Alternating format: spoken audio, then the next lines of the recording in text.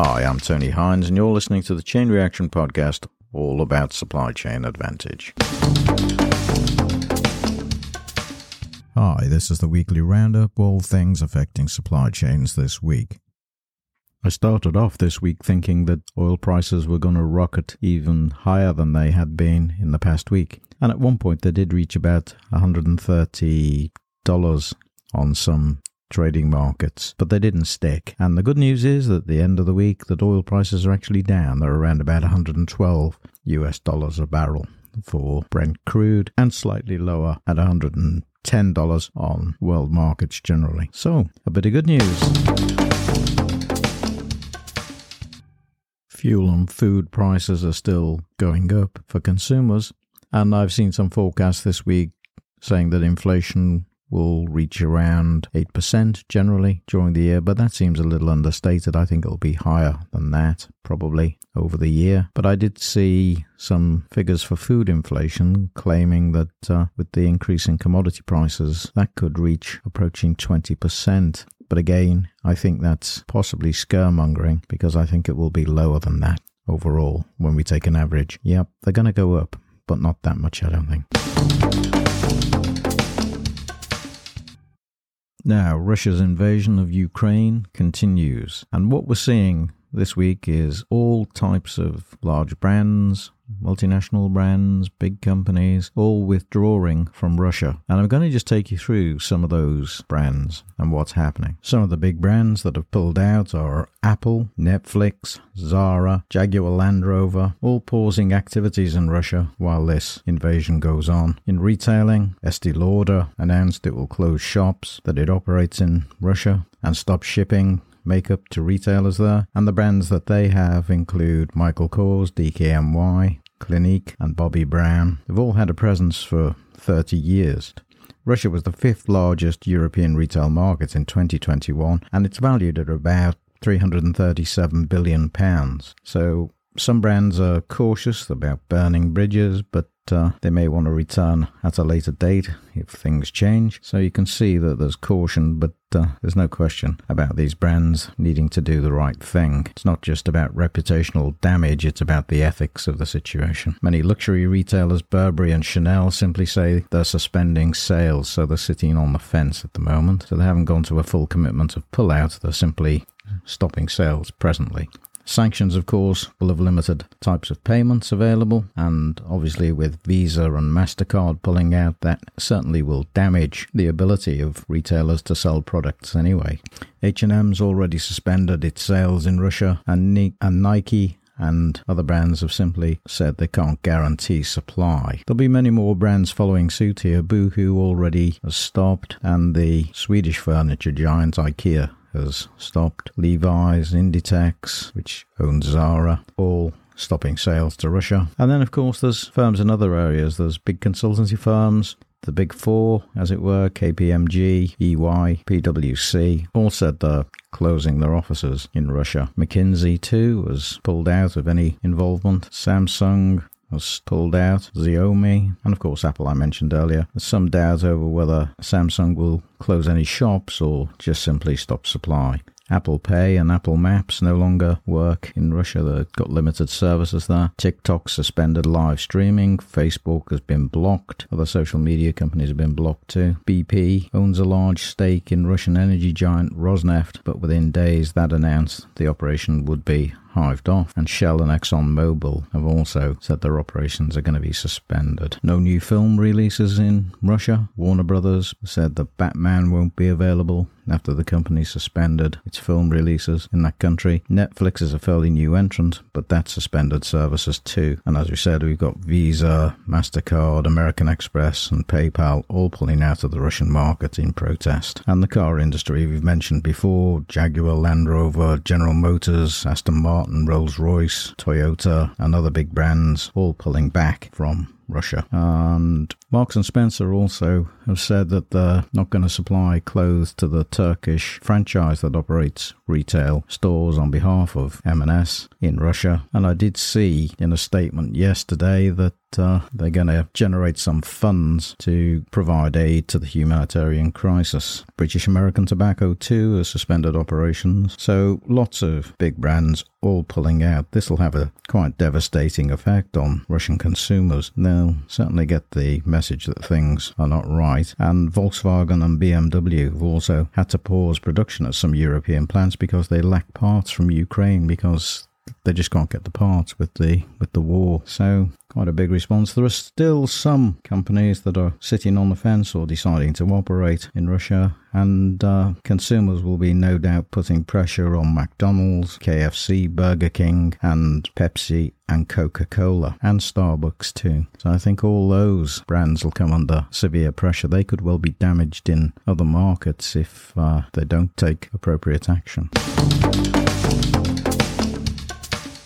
A.P. Moller-Maersk engaged in a strategic partnership to scale green methanol production by 2025 this week. It's partnered with 6 companies: CIMC, Enric, European Energy Green Technology Bank, Ørsted, Proman and Waste Fuel. With this production capacity, at the end of 2025, Maersk will reach well beyond the green methanol needed for the first 12 green container vessels currently on order. Henriette Halberg Figerson is CEO of Fleet and Strategic Brands at Moller-Maersk. And she said, to transition towards decarbonisation, we need a significant and timely acceleration in the production of green fuels. Green methanol is the only market-ready and scalable available solution today for shipping. Production must be increased through collaboration across the ecosystem and around the world. That's why these partnerships mark an important milestone to get the transition to green energy underway. So that's a really good move by Moller-Maersk. And the geography, of course, is spread around the globe. CIMC Enric is in China, European Energy, North and South America, GTB, China, Ørsted, North America, Proman, North America, and Waste Fuel, South America. Another interesting story coming out of Maersk is that they're exploring digital slotting design solutions for warehouses. And this is taking place in New Jersey in the US at a place called Florham Park. And essentially, it's making use of artificial intelligence, developing algorithms, predictive analytics, simulations and data-driven analytics added to the business models to enable continuously to improve supply chain processes. What this essentially does is create visibility and enables customers to compete with a faster time to market proposition, according to Erez Agamoni, who's Maersk's head of innovation and strategic growth for the warehousing and development product. Since 2021, in Redland, California, Maersk's cross-functional innovation team collaborated with IAI Lab Technology to create customized digital applications for the slotting solution. It's an omni-channel fulfillment process, and it looks promising. The solution is well ahead in proof of concept process and is already tracking with 97% accuracy. And they claim it will significantly improve decision making through digitization. And that's according to Manuel Papatera, Maersk's warehousing and distribution head of customer implementation. So another good innovation by Maersk. Another story that caught my eye this week was about an increase in cargo theft, and particularly from Los Angeles ports. And we all know that if inventory is left lying around, it creates higher risk. But perhaps we don't always think of that risk necessarily being theft. But theft between January and September 2021, according to CargoNet, was about $45 million. That's where container theft we're particularly talking about here. So if containers are left full and they dwell much longer than expected at ports, then that risk increases. In the previous year, I think it was about $65 million worth of container theft. So you can see that's an increasing risk. So lock up your containers, or better still, get them moving. Consumer electronics is the big target for theft, of course, at port. And in Los Angeles alone, in the third quarter of 2021, about $5 million worth of goods were taken. Construction Enquirer reported high prices for steel, and apparently it's difficult to get forward prices beyond 2 weeks at present. So if you can fix your prices in this area, then I'd suggest you do it, because it looks as if prices are very dynamic at present. British Steel has put prices up by £250 a tonne on steel sections. So that's an extraordinary rise, and that was issued at the end of the week as a result of the war in Russia and Ukraine, citing as the cause of that price hike. It told firms it'd be releasing bookings for the first 2 weeks of April for production up to 16th of April, but no prices after that. So this creates a lot of uncertainty in the construction market for people. Steel plate for bridges has hit £1,400 a tonne, so steel rocketing. The average lead-in for steel is over 18 weeks, so this could cause severe delays for construction projects. Supply Chain Brain reported this week that at least 5 commercial vessels have been damaged by explosions off Ukraine's coast. There are more than 140 ships with 1,000 seafarers on board, and they've been trapped in Ukrainian waters since the Russian invasion began. It just shows you how precarious shipping is. They fear being hit by missiles or underwater mines in the Black Sea. Also, apparently, Ukrainian and Russian seafarers make up about 15% of the total seafarer population.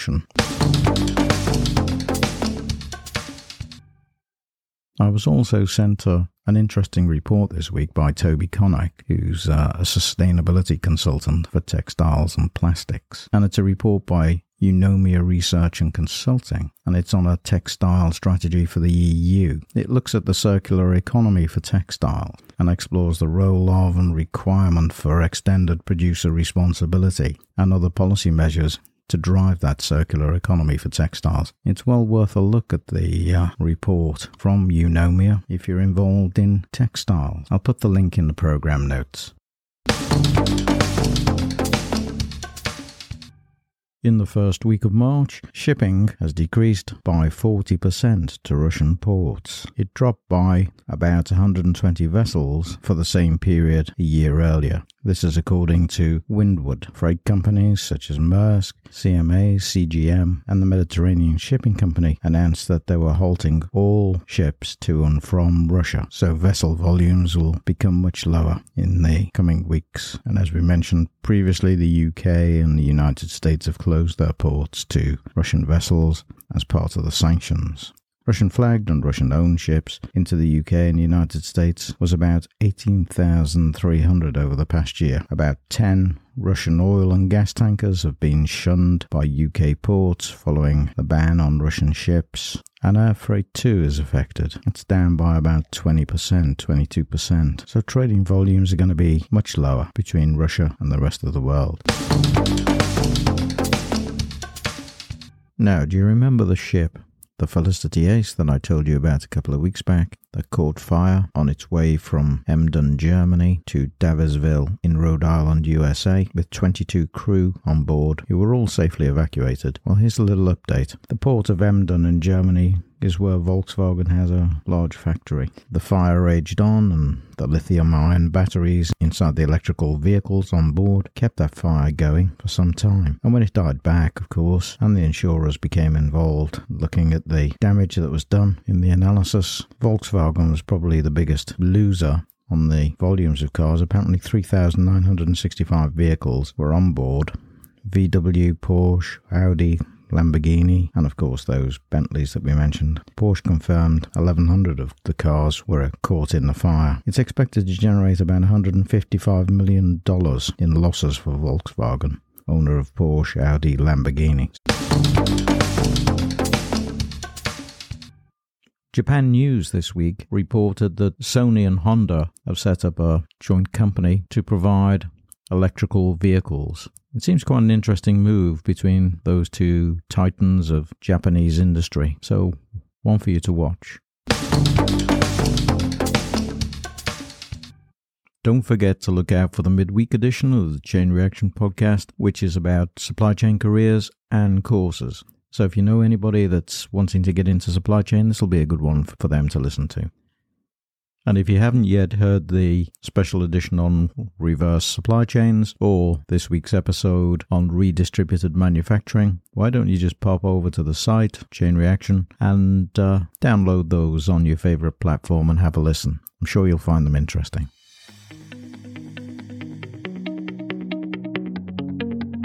So that's it for the supply chain news roundup for this week. I'm Tony Hines. I'm signing off. I'll see you next time. Bye for now.